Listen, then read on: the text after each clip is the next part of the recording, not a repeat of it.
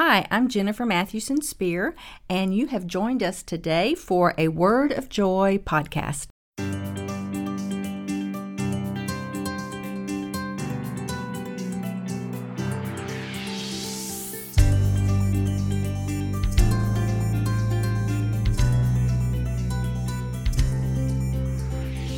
Well, here I am at the kitchen table again.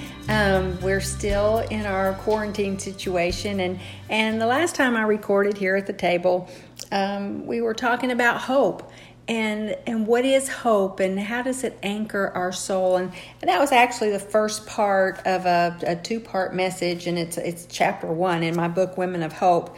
And in fact, Alan and I, my husband and I, used this same message Sunday for a Facebook Live broadcast that's not the right word, Facebook Live post for First Baptist Church Bradenton. Anyway, this is that second part. If you're a podcast listener, I want you to know that you're a believer in Christ. You do have hope. It does anchor our souls. And we have defined hope as the desire for a good thing and having the confident expectation that we will receive it based on the Word of God and the character of God. And yet, as believers in Christ, this hope that we have has parameters, it has boundaries, and it also has responsibilities. Part of the boundaries is knowing what hope is not. Hope is not wishful thinking. It's not positive thinking. It's not coming up with this great plan and then crossing our fingers or praying real hard and asking God to come through.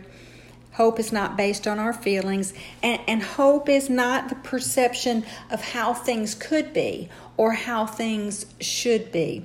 Hope is based on truth, and truth is the unfailing, unchanging Word of God that flows from the unchanging, unfailing character of God.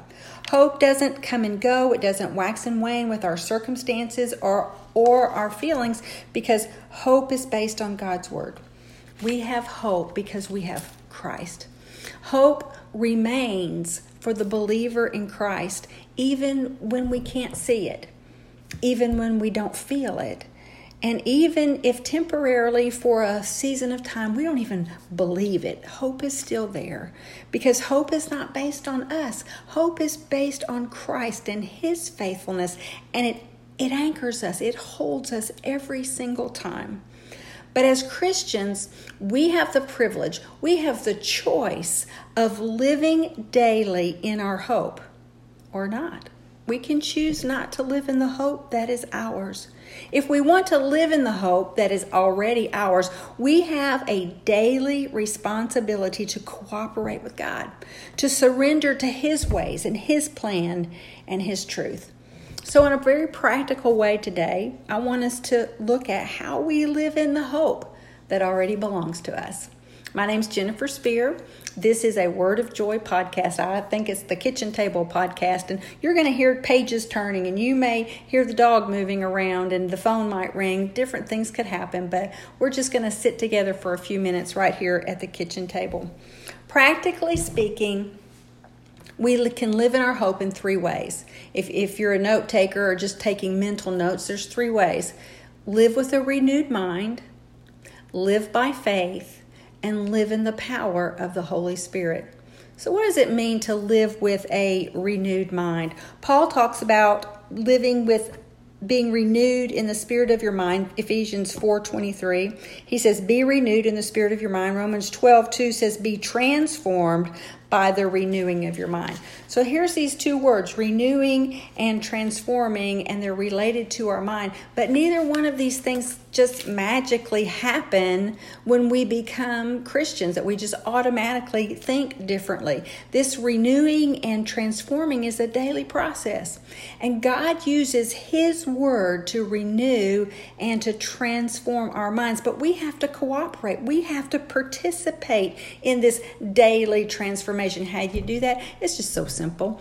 You learn to read God's Word and meditate on it, memorize it, sing it, pray it. Any way that you can digest or get God's Word into your life. Now, I'm not talking about having a quiet time and reading a nice little story, but I'm talking about opening God's Word, putting your eyes on the paper and reading it for yourselves, your paper, your phone, reading it for yourselves. And for some of you, if you're a new believer, that's a hard thing to do. It's like it doesn't make sense, and it's not familiar language.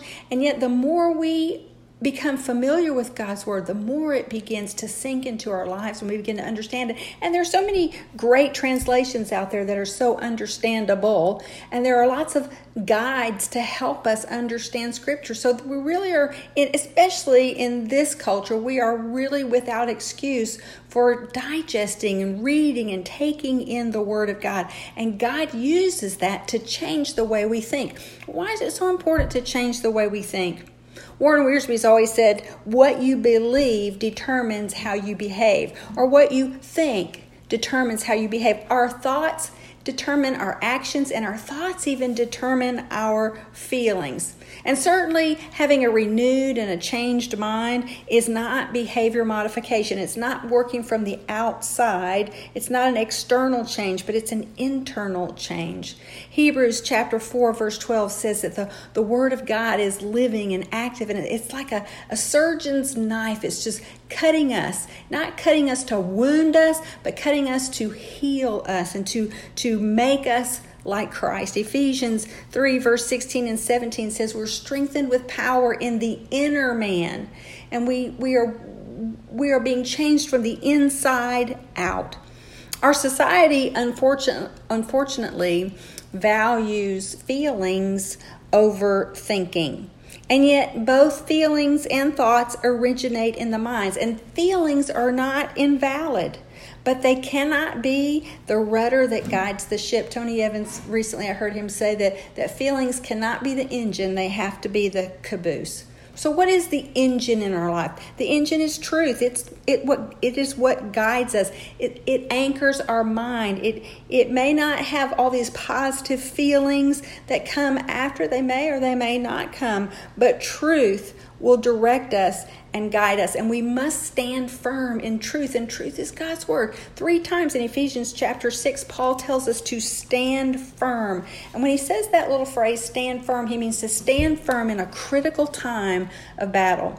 Well, I think these days are critical times of battle. It's easy to get discouraged. It's easy to get distracted. It's easy to get downcast. And Paul is saying, stand firm. Stand firm in what? The truth that God's in control. The truth that you have hope. The truth that Christ loves you. The truth that there's a plan for your life. The truth that He will see us through and that all things work together for good. Things that just seem absolutely impossible in this moment. We are to stand firm in that truth, and it anchors our mind. There are 2 passages that I always go to when I really need to be reaffirmed about the goodness of the Word of God. One of them is Psalm 119. There's 176 verses in Psalm 119. It's the longest chapter in the entire Bible. And yet those 176 verses are divided into small increments. And each one is represented by one letter of the Hebrew alphabet. So they're just like 5 to 7 verses in each section. But all 176 verses tell us the benefits of the Word of God.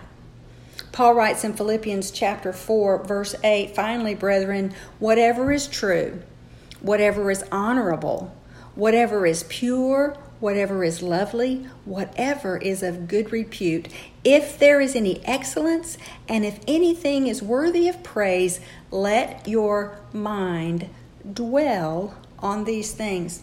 When he says let your mind dwell, that word dwell means settle down and live there. Let your mind dwell on the things that are pure and true and honorable and pure and lovely and of good repute and excellent and worthy of praise. Where do we find those things? We find those things in the Word of God, and that's where our mind is to settle down and live. And Paul's not saying that we're to be naive, we're not to be ignorant of the evil or the bad that's out there. We're not putting our head in the sand and pretending nothing bad is going on, but it is not our focus. Christ is our focus, and the Word of God is anchoring us in that. This renewing and the changing and the transforming of our minds is not saying that if you just read your Bible enough that everything's going to turn out fine. That's not what this transforming of the mind is about. It is saying that truth is the light that shines at our feet in the darkest night, and it will illuminate the next step. Psalm 119 verse 105 says, "Thy word is a lamp to my feet and a light to my path." And that truth, his word, guides my choices, my decisions, my reactions. It's a place for us to stand when we cannot see what God is doing, when we don't feel what God is doing, when we don't understand what God is doing. Truth is where we stand. In my own personal life, I've wrestled with God on so many issues: death, grief, sin, cancer, depression, prodigals. And even in the wrestling and all those things, I eventually have to come back and rest in his truth. That doesn't mean there's always going to be happy thoughts and serene circumstances, but I know that truth will anchor my mind and he will reassure me of my hope in Christ, and that anchor holds every single time. So if we are living with this renewed mind, now there comes a point where we just have to get up and live our day, and we're to live by faith. Scripture says the just shall live by faith, and the just means believers in Christ. It's interesting in Scripture that the word hope and the word faith are very closely related or closely linked. Hebrews chapter 11 verse 1 says, "Faith is the assurance of things hoped for." 1 Corinthians 13 says 3 things remain: faith, hope, and love. So faith and hope are linked together in Scripture. So we need to understand what that word faith is and how does it relate to the hope that we have. We live with a renewed mind, and now we need to learn to live by faith. Well, let's look again at what faith is not. Faith is not for a select few. It's not for just the preacher or the missionary or the teacher or the Christian celebrity. Faith is for every believer. Faith is not believing harder, claiming louder. Faith is not dramatic or theatrical. Faith is not a leap into the dark. Faith is rather simple. It is believing God, trusting God enough to obey him. It is acting on the truth that he has already revealed in his word. Okay, let's go back to that verse. Psalm 119, 105. "Thy word is a lamp unto my feet and a light unto my path." You think about the Word of God, the truth of God being a lamp or a light, perhaps like a flashlight. On my phone, I have a flashlight. And I use that little flashlight a lot when I travel, especially in third world countries, because when you walk on those dirt roads or those inner city streets, you don't ever know what's out there. And you really need to be careful so you don't trip off the curb or fall into a hole or step into something awful. And so you shine that flashlight at night when you're walking right at your feet so that you can step into that light. Well, you don't shine the light way out in front of you, out far ahead trying to see what's way down the road, because if you do that, you're going to miss what's right at your feet. You just shine that little light right at your feet, and then you step into the light. The Word of God is the light, and it shines at your feet, but faith is stepping into that light. It's not a leap into the dark. It's not having all the answers. It's not something big and dramatic. It is just one simple step into the light of truth that you have been given. That is a life of living by faith. So now let's relate that to hope. If faith is just trusting God, just believing him enough to step into the light, to obey him and what he's already said, how does that line up with my hope? Well, let's look at some verses of Scripture. 1 John 1:9 says, "If we confess our sins, he is faithful and just to forgive our sins and cleanse us from all unrighteousness." Well, there's a promise there. There's a hope there. That hope is that Christ will cleanse us from sin, that he is faithful and just to cleanse us and forgive us. That's our hope. But there's also an action there. There's also a step of faith that you and I must take. And that's the first part of that verse, if we confess our sins. There's something for us to do. There's something about believing God and then doing what he has said. So I have hope. I have this hope that he will forgive me, that he will cleanse me. But then by faith, I must trust him enough to confess my sins, to trust him, to acknowledge my shortcomings to him, trusting that he will cleanse and forgive. So that's how faith and hope line up. There's another illustration, another verse of scripture, Philippians chapter 4, verses 6 and 7. Be anxious for nothing, but in everything, by prayer and supplication with thanksgiving, let your requests be made known to God. And the peace of God, which surpasses all comprehension, will guard your hearts and your minds in Christ Jesus. That verse 7 is our hope, that the peace of God surpasses our understanding and stands guard over our hearts and our mind. Our hearts is our feeling, mind is our thinking, stands guard over those things. That's our hope. But how do I live in that hope? I do verse 6. I pray. I ask, and I am thankful. Be anxious for nothing, but in everything by prayer, with supplication and thanksgiving, let your requests be made known to God. And so by faith, I must do what Scripture has asked me to do so that I can live in the hope that I have.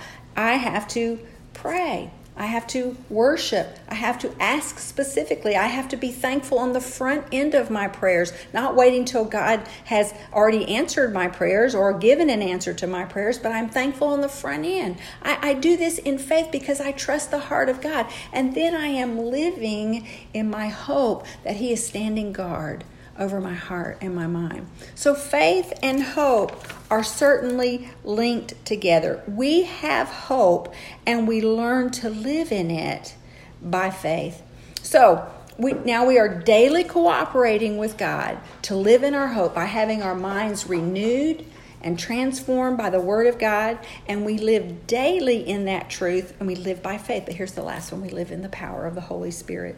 There's so many of us that have had bad teaching on the Holy Spirit, and some of us just run away from that teaching on the Holy Spirit. We don't really know what to think about the Holy Spirit. He is the forgotten person of the Trinity many times, but we can't ignore him. He is the dynamic. He is the power that enables us to live this way. He enables us to live abundantly and victoriously. He is the one who indwells us, who uses the Word of God to transform our hearts and our minds. Henry Blackaby says, the Spirit of God uses the Word of God to teach us the ways of God and the will of God. Paul writes in Philippians chapter 2, verse 13, he says, it is God at work in you, both to will and to do his good pleasure. That God at work in us is the Holy Spirit, both to will, to want to obey him, to want to trust him, to want to live for him. And then when we respond to that desire, then he enables us to do it. And he strengthens us with power in the inner man, is what Paul tells us in Ephesians chapter 3, verse 16 and 17. The inner man includes our mind, our will, our emotion, our values, our conscience. The inner man is strengthened and the outer man changes. Romans 15, verse 13 is one of my favorite verses. Now may the God of hope fill you with all joy and peace as you trust him, that you may abound or overflow in hope by the power of the Holy Spirit. Folks, God is not just the dispenser of hope. He is hope. And as we yield to him, he fills us with joy and peace, and we overflow with hope because it is the Holy Spirit working within us. What does it require? It requires daily surrender to him.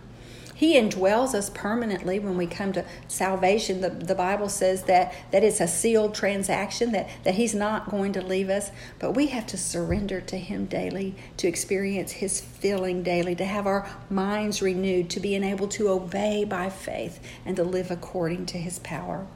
So in closing, let me ask you a question. Can a believer in Christ lose hope? The answer is no. You can lose the feeling of hope, my friend, but you cannot lose hope. Ephesians 1:13 and 14 says that we are sealed with the Holy Spirit. It is a completed transaction. It can never be undone. Christ is in us to stay, and therefore hope is in us to stay. He's residing in our life, and it's not based on us. It's not based on our faithfulness, our feelings, our performance, or our circumstances. His residency in our life is based on His character, His word, and His faithfulness. When my late husband, Dana, and I moved to Knoxville, Tennessee, we were right outside of those Great Smoky Mountains, those beautiful, beautiful mountains.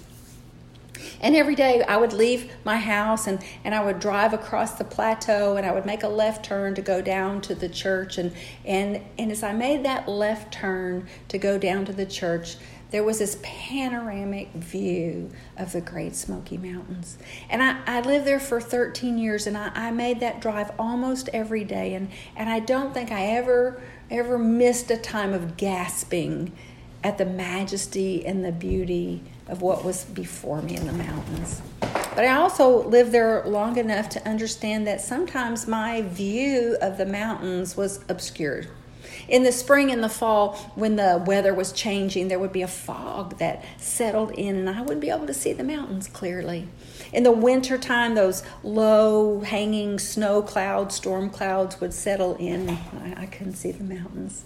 In the summer, there was a haze that would come, and that's the name Smoky Mountains. The pine trees put off a haze, and it would block the view of the mountains.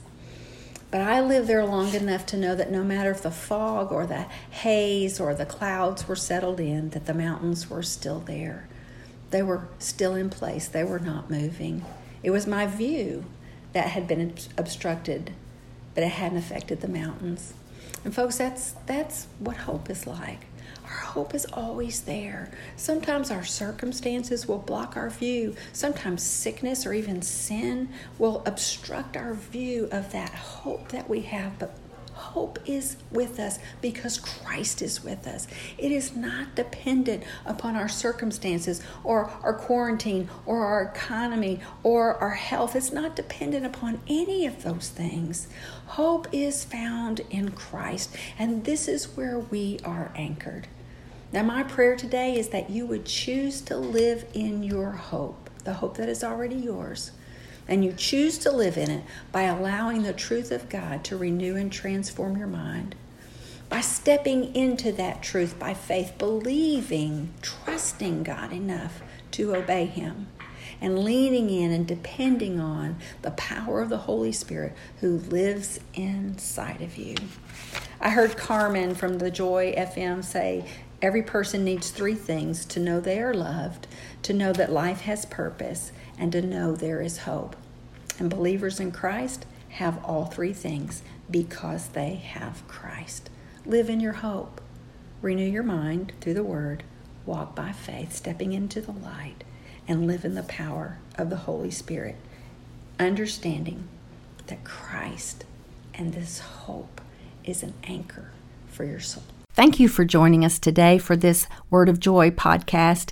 If you would like to know more about the ministry of Word of Joy, or you would like to know more about the resources that are available, just take a look at our website at www.wordofjoy.org.